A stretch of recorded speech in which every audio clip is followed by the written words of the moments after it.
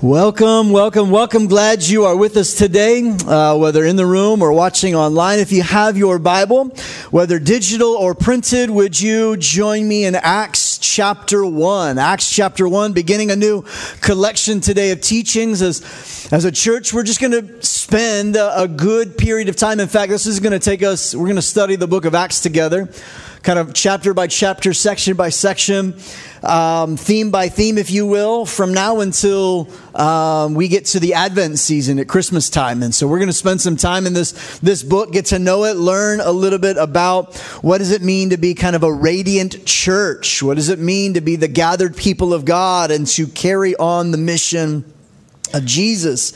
Acts chapter 1, if you've got your Fresh Start Bible, it's page 948.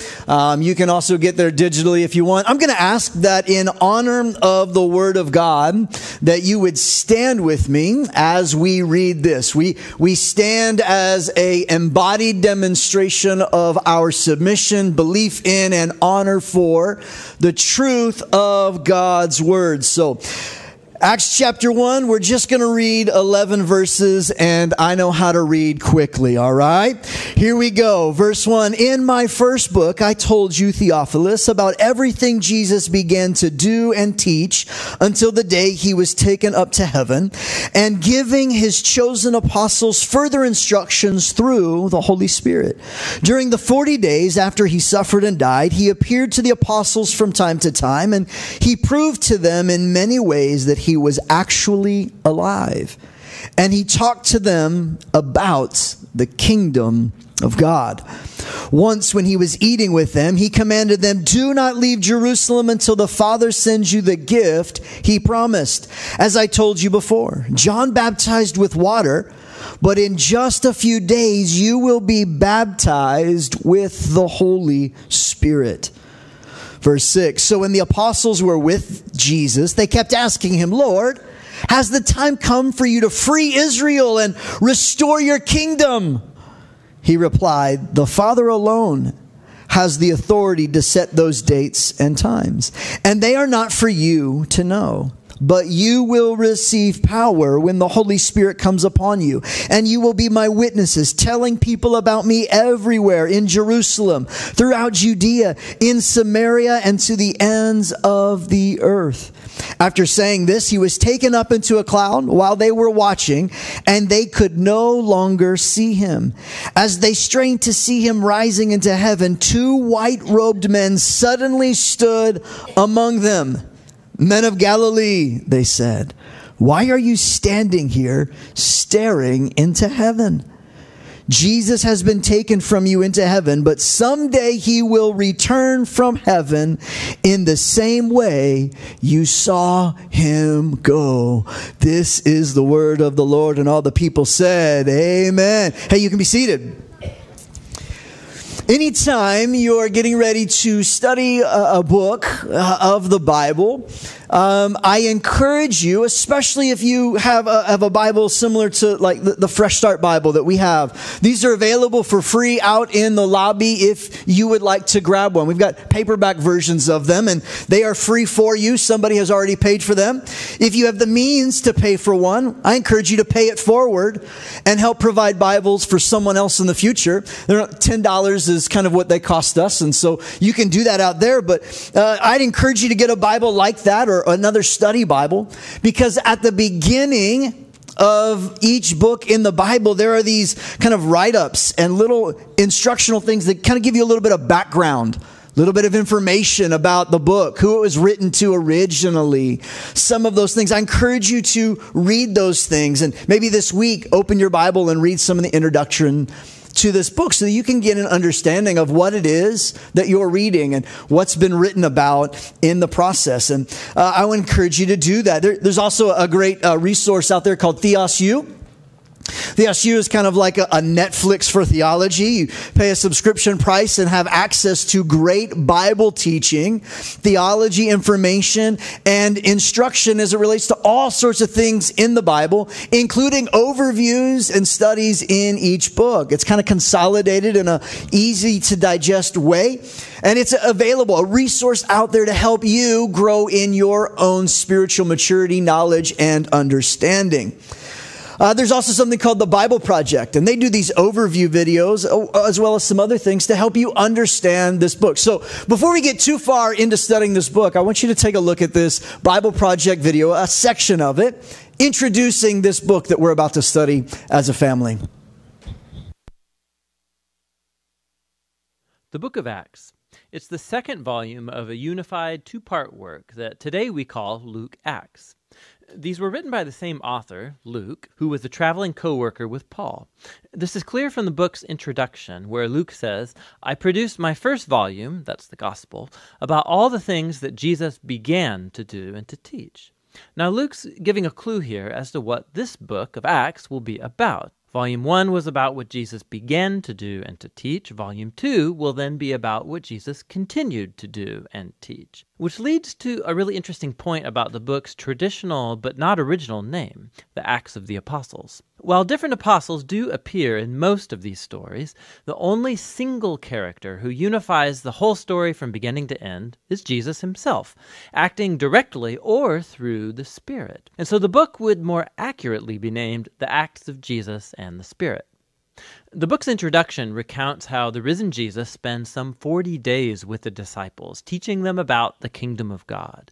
This connects back to the story of Luke's gospel, where Jesus claimed that he was restoring God's kingdom over the world, beginning with Israel.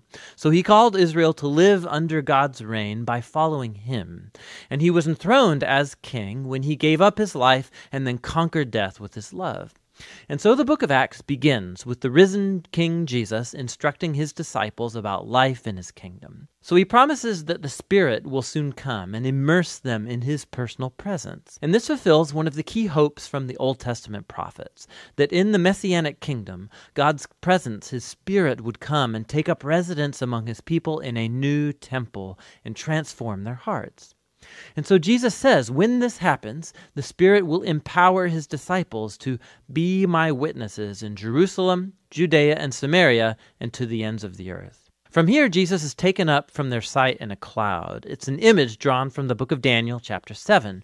It shows how Jesus is now being enthroned as the Son of Man who was vindicated after his suffering and now shares in God's rule over the world. And so he promises that he will return one day. And so the main themes and the design of the book of Acts flow right out of this opening chapter.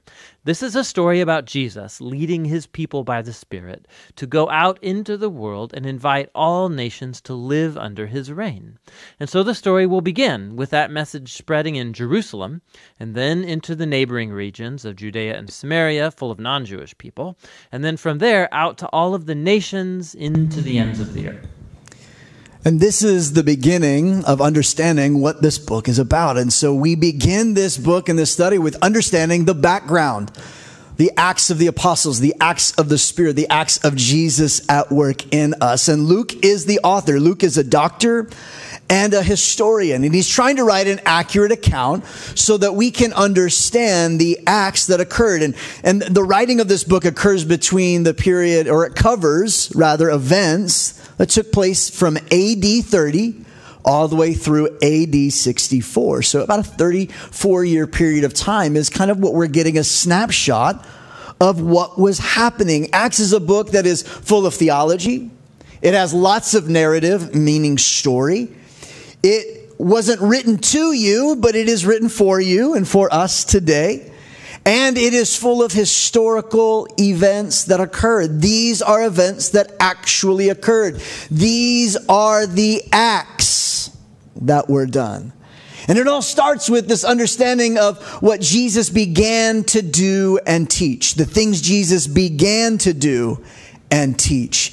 In fact, as you read through and study the book, you'll begin to notice that there are parallels between what Peter and Paul do and teach and what Jesus did and taught. They're linked and meant to be that what the apostles and the early followers of Jesus, what they did and taught and believed was as a result of paralleling, mirroring, being an apprentice to Jesus himself and emulating what he's done for them. It is the acts of what they did. Jesus spending this time before he went up and left for a period of about 40 days was hanging out with them and did many things to prove to them, I love this, that he actually was alive. It wasn't some weird ghost. It wasn't a really long trance or dream that they were in. Like they could touch, they could talk, they could interact, they could see and hear the visible resurrected Christ, which is really important. Because that very message that Christ was dead and now rose again and is the Son of God, made Son of Man, living and dying for us, demonstrating these things, that is the message that they gave up their life for. It wasn't because they loved people so well that they got killed. It was because they believed in a resurrected Christ. They gave their lives for this. And Jesus spent 40 days with them and proving to them again and again the many ways it says that he actually was alive and living among them. What a cool thing to know. Jesus would talk to them about the kingdom of God. He was going to give them the Holy Spirit, and now they could continue his work. Now, as a church, we spent an entire year studying and reading through and understanding and teaching and interacting with the text known as the Gospel of Matthew. Over a year as a church in that book of the Bible. So there's a lot that you can go back and listen and read and hear. Why is that important?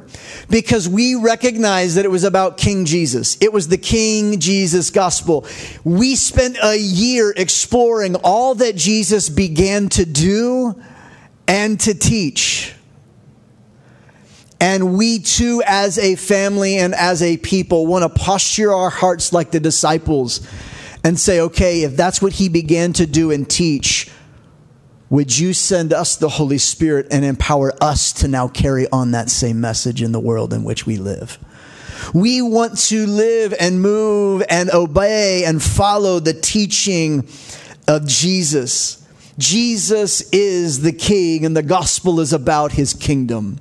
The scriptures point to him and his ways and his kingdom. We aren't just saved from our sins, but rather we are saved and brought into a new family. We are saved and brought into a new kingdom dynamic. See, the moment you say yes to Jesus is only the beginning and entrance of you exploring the kingdom of God. It is not the end goal for you and me. And all of this was happening. Jesus was reminding them of the kingdom, taught them about the kingdom, was helping them make sure they understand that the kingdom wasn't coming in power and might. Jesus wasn't going to come out with another army to now overthrow Rome in their lifetime. Jesus wasn't coming in military power and conquest to bring independence. That's not what Jesus was coming. His kingdom was different than the kingdoms of the world in which we live in. Oh, but they were ready and waiting and come on, you're going to do it now, right? It's going to happen now. And he says, yeah. Here's what's going to happen. You're going to go wait for 7 to 10 more days, and then I'm going to give you the Holy Spirit, and then you're going to carry on the mission of bringing about the gospel and the kingdom of God everywhere you go. And Jesus was telling them all of these things in this final days with him. And the Bible says, then he began to go up into heaven like a cloud came down. This is what the Bible refers to as the ascension. Somebody say the ascension. Now, the ascension is really, really key to our understanding of some things. Because if Jesus doesn't become enthroned on high, he does not take his place as king on high. Because kings sit on thrones. Heavenly kings sit on heavenly thrones. Earthly kings sit on earthly thrones. He was growing back to heaven and being enthroned. In fact, this ascension found in verses 9 through 11, listen, is the very first act of the book of Acts. It's the very first event that is very central and important to the followers of Jesus in this day. It was the very first event recorded in this book. And they were sitting there, and it was like, it says a cloud came down, and it was like he disappeared in the clouds. Now, They were looking up because, of course, they wouldn't be looking around because he wasn't really around, because they'd like start searching everywhere, like under chairs and rocks. Like, where did he go? It's like, where's Waldo? Just trying to search for Jesus somewhere among the other people, thinking that he like slipped away again. No, this was something that's happening. There was a cloud that came down. And that cloud was very, very important because it links to something biblical that we want to see and understand. One commentary says it like this: Jesus was leaving the earth, and the only way to leave the earth is, of course, upward. After all, we don't really imagine that heaven is just up outside the atmosphere, as if we could get there in a spaceship. We should not imagine that the cloud that hid him from their sight was an ordinary cloud in the sky either. This is the same sort of cloud that we find at the Mount of Transfiguration in Luke chapter 9 and in other Gospels. It's the same cloud that shows up in Exodus chapter 16 when Moses is meeting with God on the mountain. And it is the same cloud mentioned in Psalms 104 in verse 3, the cloud that is the revelation of the divine glory of God. It was a moment when the unseen heavenlies touched and intersected with human earth and the realm in which we are living in. And it was as if Jesus was there, then he was in the cloud and he was gone. And all of a sudden there were two dudes in white robes standing there like, "What's up, men of Galilee?" Like, I find great humor in the Bible in moments like this. I don't know about you. It's like, oh, of course there was an angel that stood there. Whatever. Have you ever had somebody just appear around the corner? Right? Like, don't be acting like you're all chill. Like, oh yeah, what's up? I knew you were there the whole time. Liar. Like, you is startled and asking for like defibrillators and like checking your pants. Like, it's all a bit crazy. But here they were looking like men saying, hey, you're looking in the wrong place. He'll come back again. Just the same way he went up, he'll come back down in a minute. It'll be a time, but he gave you some instructions. This ascension, though, was so important because Jesus was ascending to sit on the throne. Let me tell you why it's so important. John Calvin, a great Bible teacher and theologian, says it this way: Christ's ascension into heaven was the real commencement of his reign because he was ascending to his throne.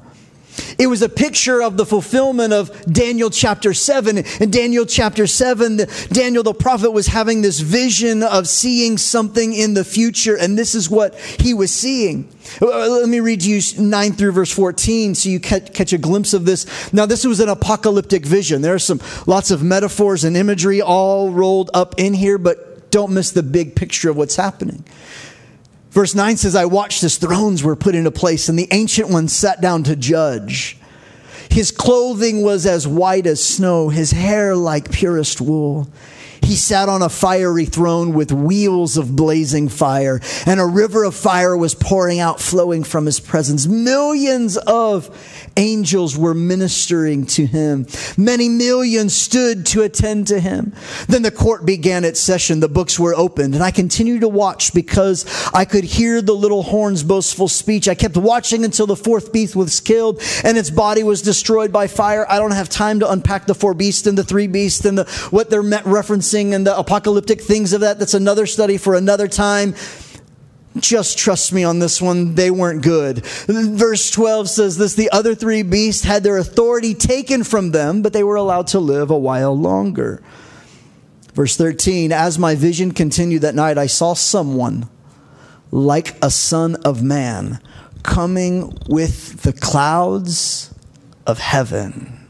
He approached the Ancient One and was led into his presence. He was given authority, honor, and sovereignty over all the nations of the world, so that people of every race and nation and language would obey him.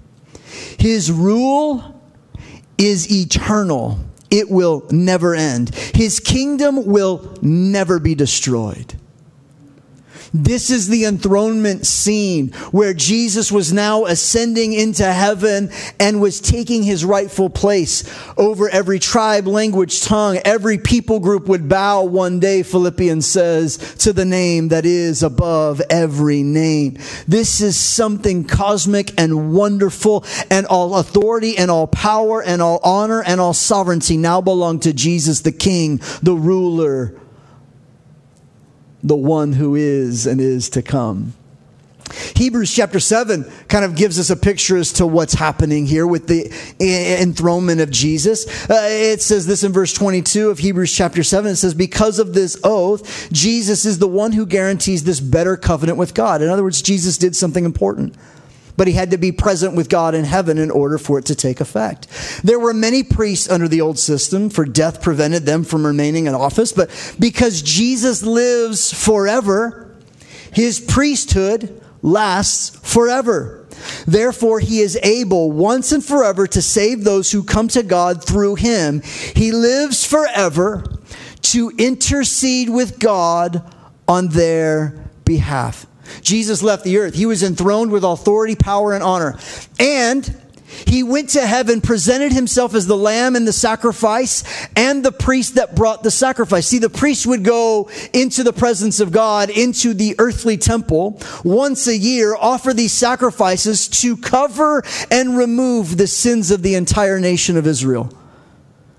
What Hebrews is hinting at is that Jesus, as he ascended into heaven and shows up in the earthly, no longer in the earthly temple, but now in the heavenly temple, in the courtroom of God Almighty, among his council there with him in the heavenly host, he is presenting himself as the sacrifice once and for all, which is why you can be forgiven of your sins. Which is why you can stand before God.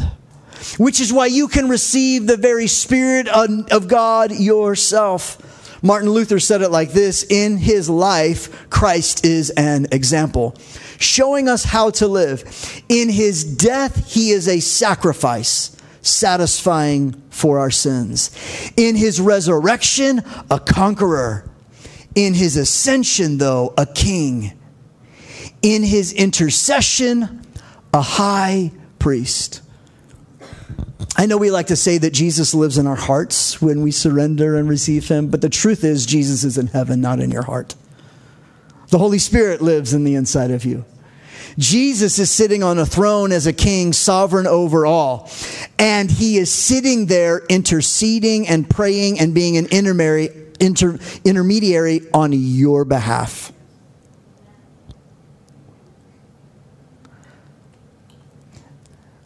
So when you think no one is praying for you, no, Jesus has been praying for you.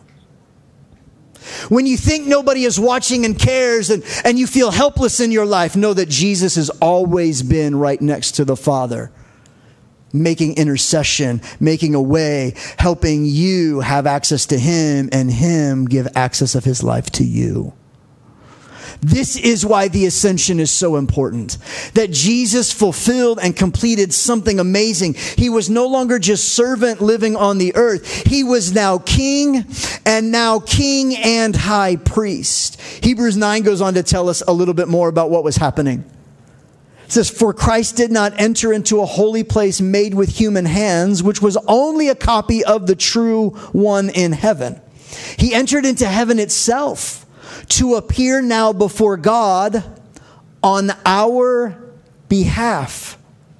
And he did not enter heaven to offer himself again and again like the high priest here on earth who entered the most holy place year after year with blood of an animal. No, it has been necessary. Christ would have had to die again and again and again ever since the world began. But now, once for all time, he has appeared at the end of the age to remove sin by his own death as a sacrifice. And just as each person is destined to die once, and after that comes judgment, so also Christ was offered once for all time as the sacrifice to take away the sins of many people.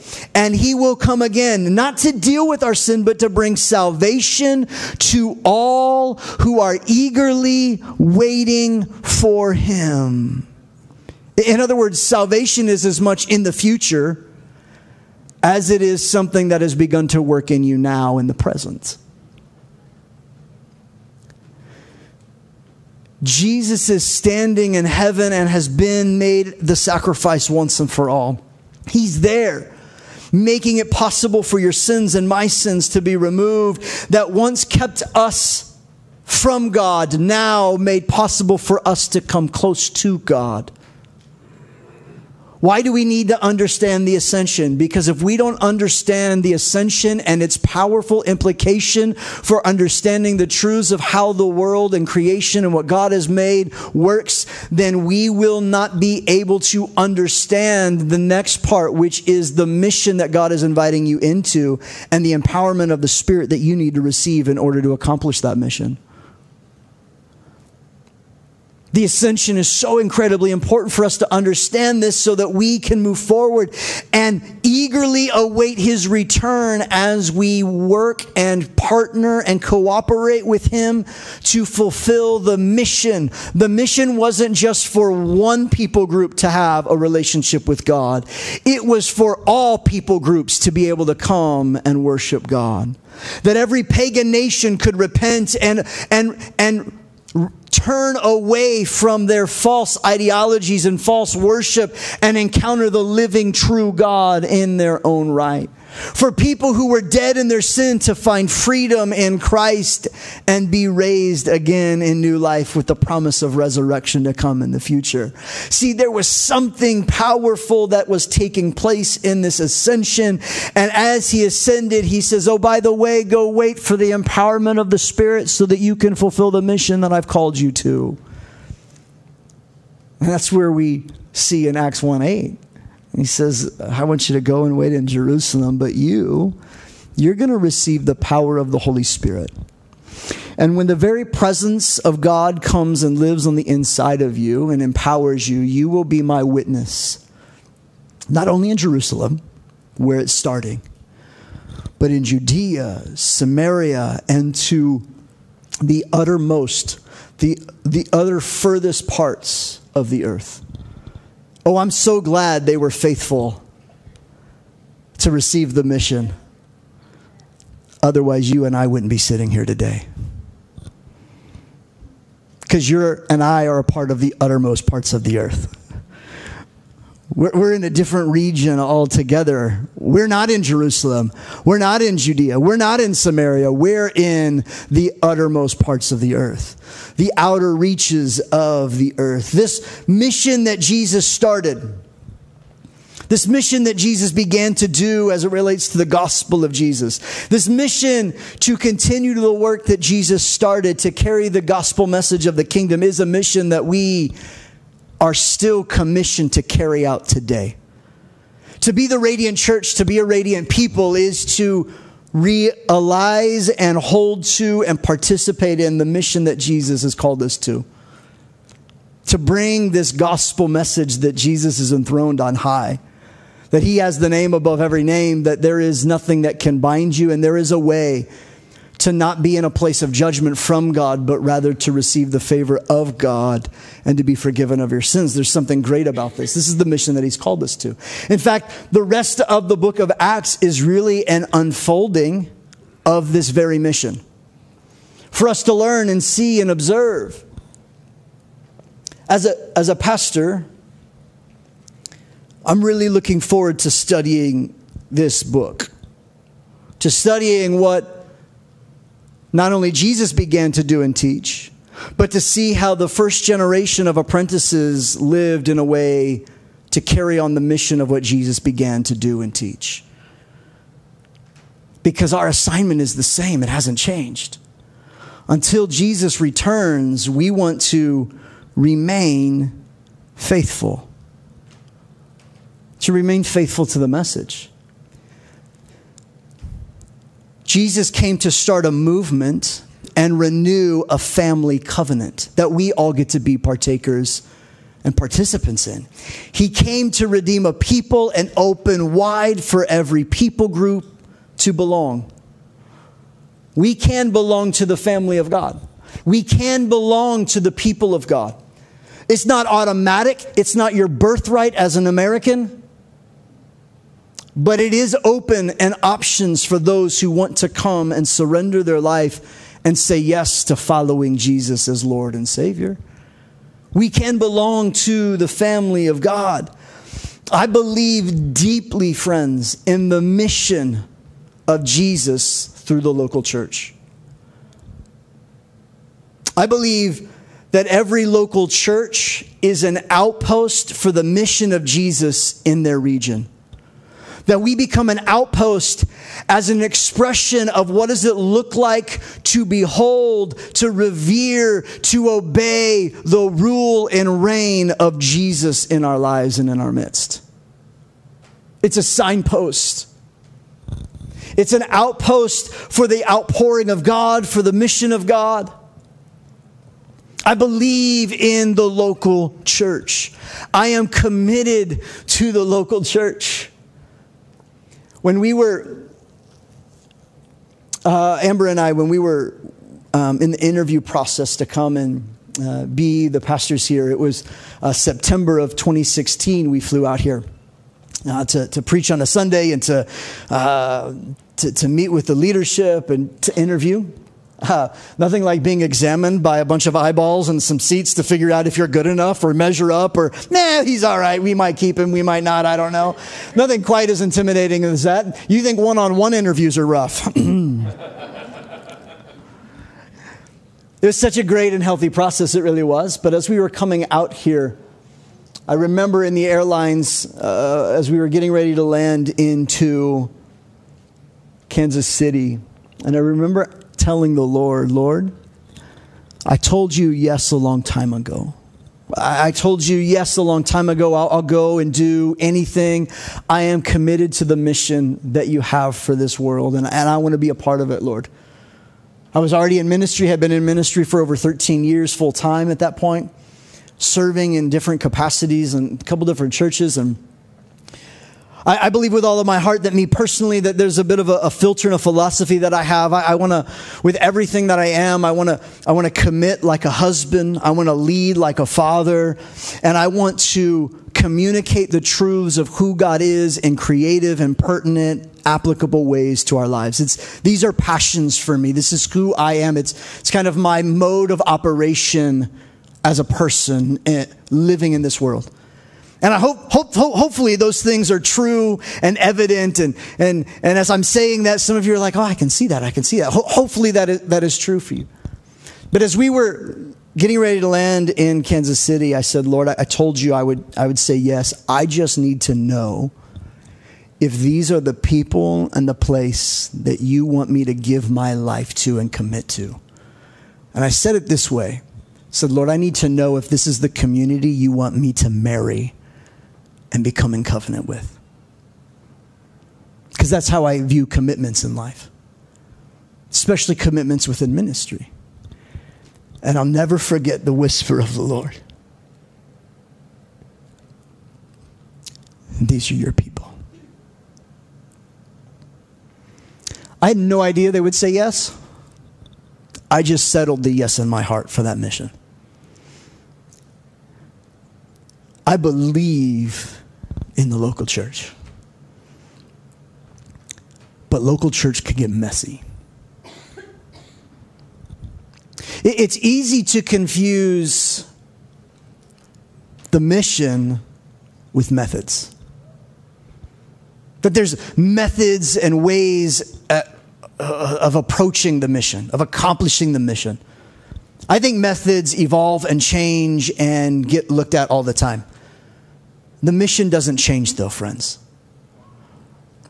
As a church, our methods have shifted and changed even in the last couple of years. Some of our emphasis and approaches and how we're doing things. And while I don't have any necessarily real specific examples for you right today, I am confident the methods will probably change in the future. Why? Because I'm always tweaking and adjusting, trying to find the right way. Just ask my staff. They all got like new jobs in the last 3 months. I'm like, no, you were doing this. Yeah, we're going to change. We're going to do something different over here. Like, we're just messing things up. I do that from time to time. It's true. Methods are going to shift and change. I don't want our mission to ever change. Because our mission doesn't come from a human. Our mission comes from the divine human Son of God. And he said, I want to give you the Spirit to empower you to be a witness in all the world. I want to give you the Spirit of God, my very life, so that you can go and make disciples in all the nations. You can go and make disciples of all the nations. You can go and make disciples of all the nations. Friends, the mission is unchanging, but our methods, they do have shelf lives. How people live out the expression of the mission can cause conflict with others. It is not lost on me that many people have experienced pain because they once belonged to what they would call a church. Because they once belonged to a group of people that proclaimed the message and wanting to follow Jesus. It is not lost on me that there is this real thing out there called church hurt. That people have been abused and powers have been mishandled. And every time I get a new alert from the news app, I'm sitting there holding my breath. Please, God, don't let another pastor who is very public fail. Scandals have riddled the history of the church. Abuse of power has been rampant throughout the history of the church. We're going to see, even in the book of Acts, some of the failings and imperfections and missteps of the early church. It's part of all of our history and story. We cannot assume that just because there was a certain method at which how the early church did things that we are now looking at and saying, well, let's get back to the early church and do it exactly how they did it. I don't think that's the goal. I don't think that's healthy. We don't want to look at history to do the same, but rather we want to learn from the history and contextualize it in a way that is helpful to moving the mission forward in all things. In other words, I don't look at American history and think to myself, I need to get back to wearing a white wig and dressing like they lived before the Civil War era. Just because it was a part of our nation's history doesn't mean we need to go back and relive our nation's history and live in the same way because that's how it was originally done. That doesn't make any sense. But the heartbeat and the lifeblood of our nation, we still want to hold to and cling to, absolutely. And the same lifeblood and heart flow of the people of God and the mission of God we want to hold to. We want to hold the right convictions from Scripture and apply them contextually today in an honorable, integrous way. Yes. We want to make disciples. We want to teach and obey. This was Jesus' command, to go and make disciples, teaching them to obey. Obey. We don't like that word. I would rather teach them to believe. I can convince you of something. You verbally agree with it and go live however you want. And we would call that belief. The Bible would disagree. That's not really belief. It says to teach them to obey. Nowhere does Jesus tell us eternal life, wholeness, or salvation, as we would name it, is received apart from becoming an apprentice of Jesus. The call and the mission of the local church is to make disciples, to teach us the ways of Jesus so that we become apprentices living like Jesus in the context we find ourselves. The goal is not to get a new transaction of salvation, but rather to be transformed by the life and the teachings of Jesus, producing salvation, remaining faithful until He comes again. And this reduction of the gospel from a transformation into some transaction that is cheap, that you can just say a prayer and move on and not live your life, not change anything about your life, not really apprentice under Him, just kind of recite a few things and move on, has been what many people have experienced and has created a gap between what they read in the Bible and what they experienced in their life. And this gap has created so much pain in people's lives. Because it's not the mission of Jesus that we disagree with, but often the methods or the mishandling of the message that Jesus proclaimed. This is where we get the word and the reality called deconstruction. It's a bit of a buzzword in our day.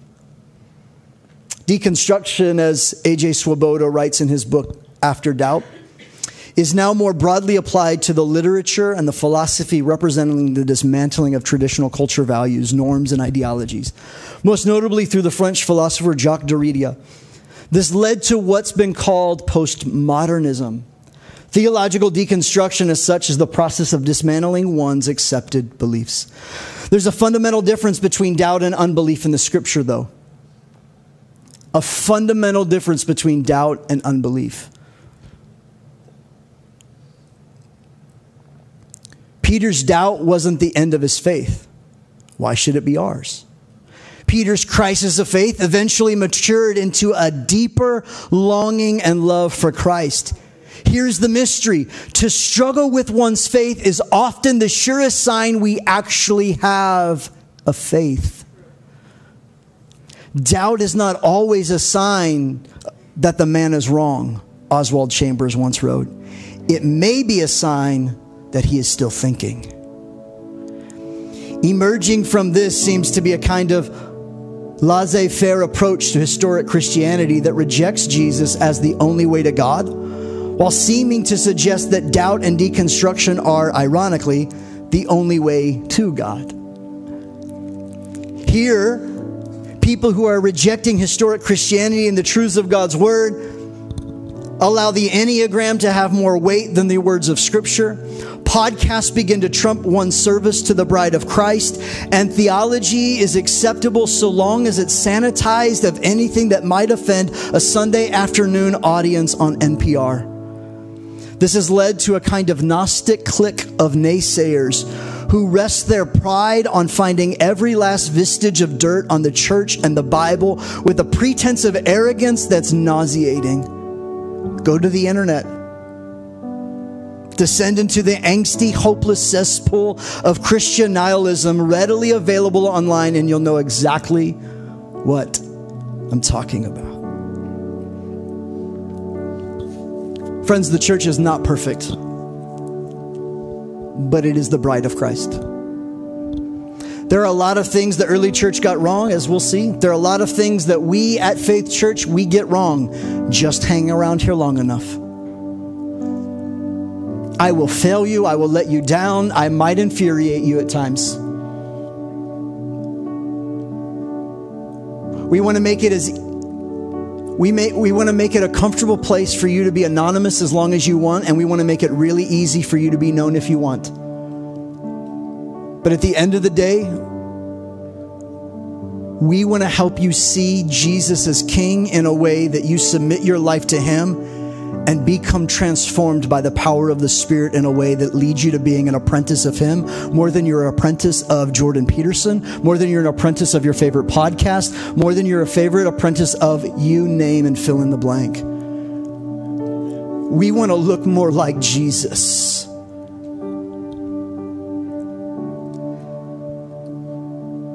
Many people have left our church because they thought something was wrong with our mission, but really they took aim at the methods of how we went about it.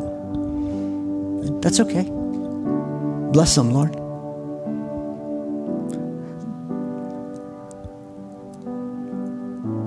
Jesus said, I want you to be empowered to be a witness. A witness. See, we want to witness to the fact that Jesus rose again and He's coming again. We want to be a witness to the fact that He's the King and He's worthy of all of our allegiance and loyalty.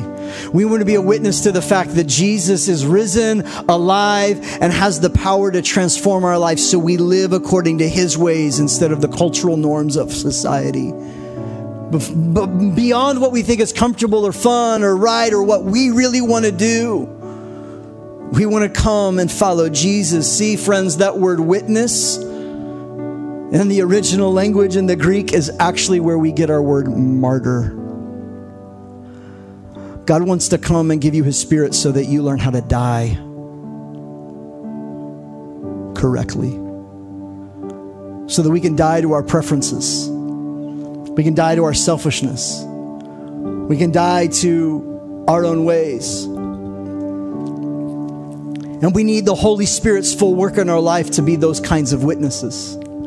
We're not talking about just going and being able to recite Bible facts to convince someone else that they should come to church and get saved. We're not talking about being a witness in the sense of we want you to know enough things to convince somebody that they're on their way to hell unless they change their life. That might be part of a conversation, but the greater thing is that you would have the power of the Spirit at work in you so that you are dying to yourself daily and looking more like Jesus and inviting them to experience the same transforming love and power of God in their life too. We need the Holy Spirit to help us remain faithful, to answer the doubts and the uncertainty and the pain. And God's response to the doubt and the uncertainty and the pain that we experience in the life is a gift called his presence. The presence of the Spirit that comes and wants to live and abide in you. The Spirit is the presence among the gathered people of God who have each surrendered their heart to him. I believe in the local church, the gathered people of God, because it is the expression and the space in which the Spirit's presence is felt. This is why when you walk in this room, there's something about being able to let go of all of the stuff of life and over an hour and 15 minutes to sit with the other people and experience an embodied reality of the life and the presence of God that is uniquely refreshing, filling, helpful, and full of healing in our midst. Because this is what Jesus wants us to be. Friends, my deepest pain in life has come because I'm a part of a church family.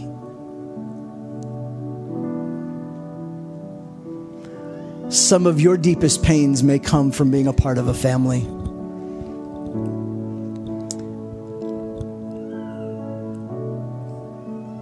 But the fullness of the healing and wholeness that I've received has come from within the family. The robust and the multi-layered elements of my own healing and my own life and my own story and my own journey has come from being in the church family. Pain will come, but the Holy Spirit reminds us to be present and remain among the family of God. To not walk away because we have doubts, but to wrestle openly with them and allow the presence of the Spirit to breathe life to the faith that seems wavering. To allow the Spirit to come and be among you and to strengthen you in a way that allows you to remain even though you are upset at the people around you. Oh, there's people. Maybe it's the person that takes up 3 parking spaces in a parking lot where they shouldn't take up that many because they're overcompensating with a really large truck in life.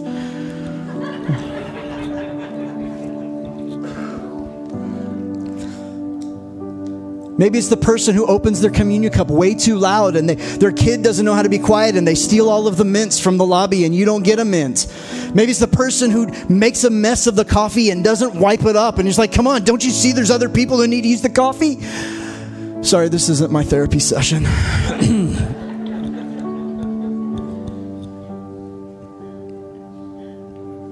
It's the person who worships too loud and too aggressively and too verbosely. You're like, they're just trying to draw attention to themselves. Don't they know other people just want to be silent and be reverent in a place of worship?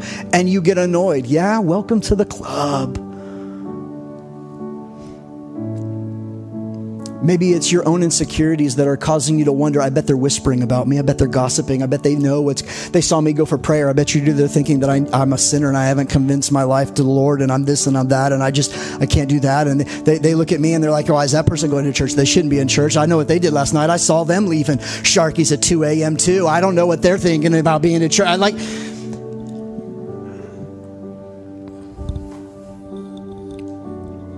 Welcome to the mess that is the people of God who are receiving the gift of the presence of the Spirit from the embodied, gathered people of God.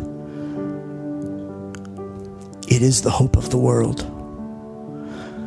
It is the hope of the world. They will know that you are my disciples by the way you love, not the sinner, not the poor, not the outcast, but by the way you love others who claim to be following Jesus too. Jesus said, what you've done to the least of these, you've done to me. In other words, what you've done to the least of the people among the body of Christ. He says, the least of these, my brothers and my sisters. He's not talking about the poor in general, although we want to do things to help them. We're not talking about the outcast, those that are on the fringe of society, although we want to help them too. He's talking about the way you participate, interact, and love the people who also claim to be in the family of God. To which we all get to say, oh, come, Holy Spirit, help me. Because the way in which we remain faithful here, remain faithful in the family of God, remain faithful to the mission to make disciples and obey his teachings, oh, then we experience the full salvation and wholeness when he comes again.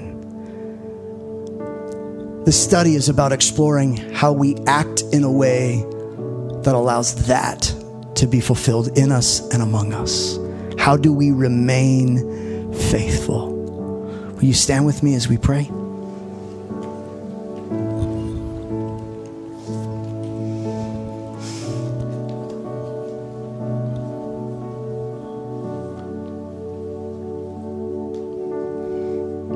Would you take just a couple deep breaths and ask the Holy Spirit, Holy Spirit, what are you saying to me today?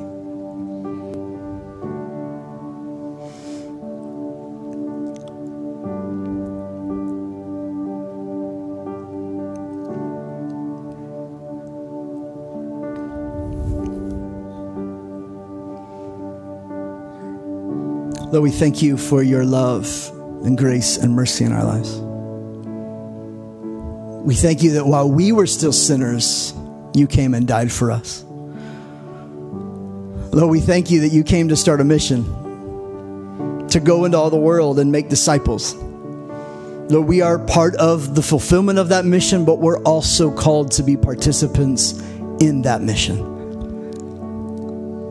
So Lord, help us to do that, to learn that, to surrender and submit that. And Lord, where there are those who have been disenfranchised, those who have felt hurt or lost in the shuffle, for those maybe who are wrestling with real doubts and uncertainty, God, those who have, as I've been teaching, have been reminded of some of their own pain from being a part of church or religion of some organized fashion. And Lord, would you just by your Spirit begin to bring healing to us?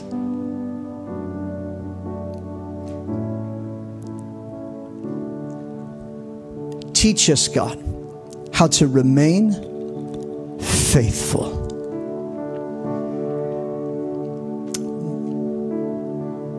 In Jesus' name, amen. Before we speak blessing over each other, can I just can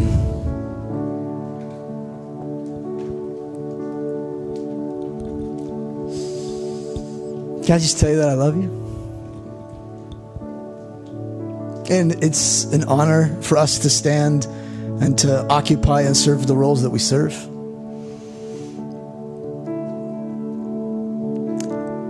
And my greatest prayer is that we would have an ever deepening understanding of the love God has for us personally,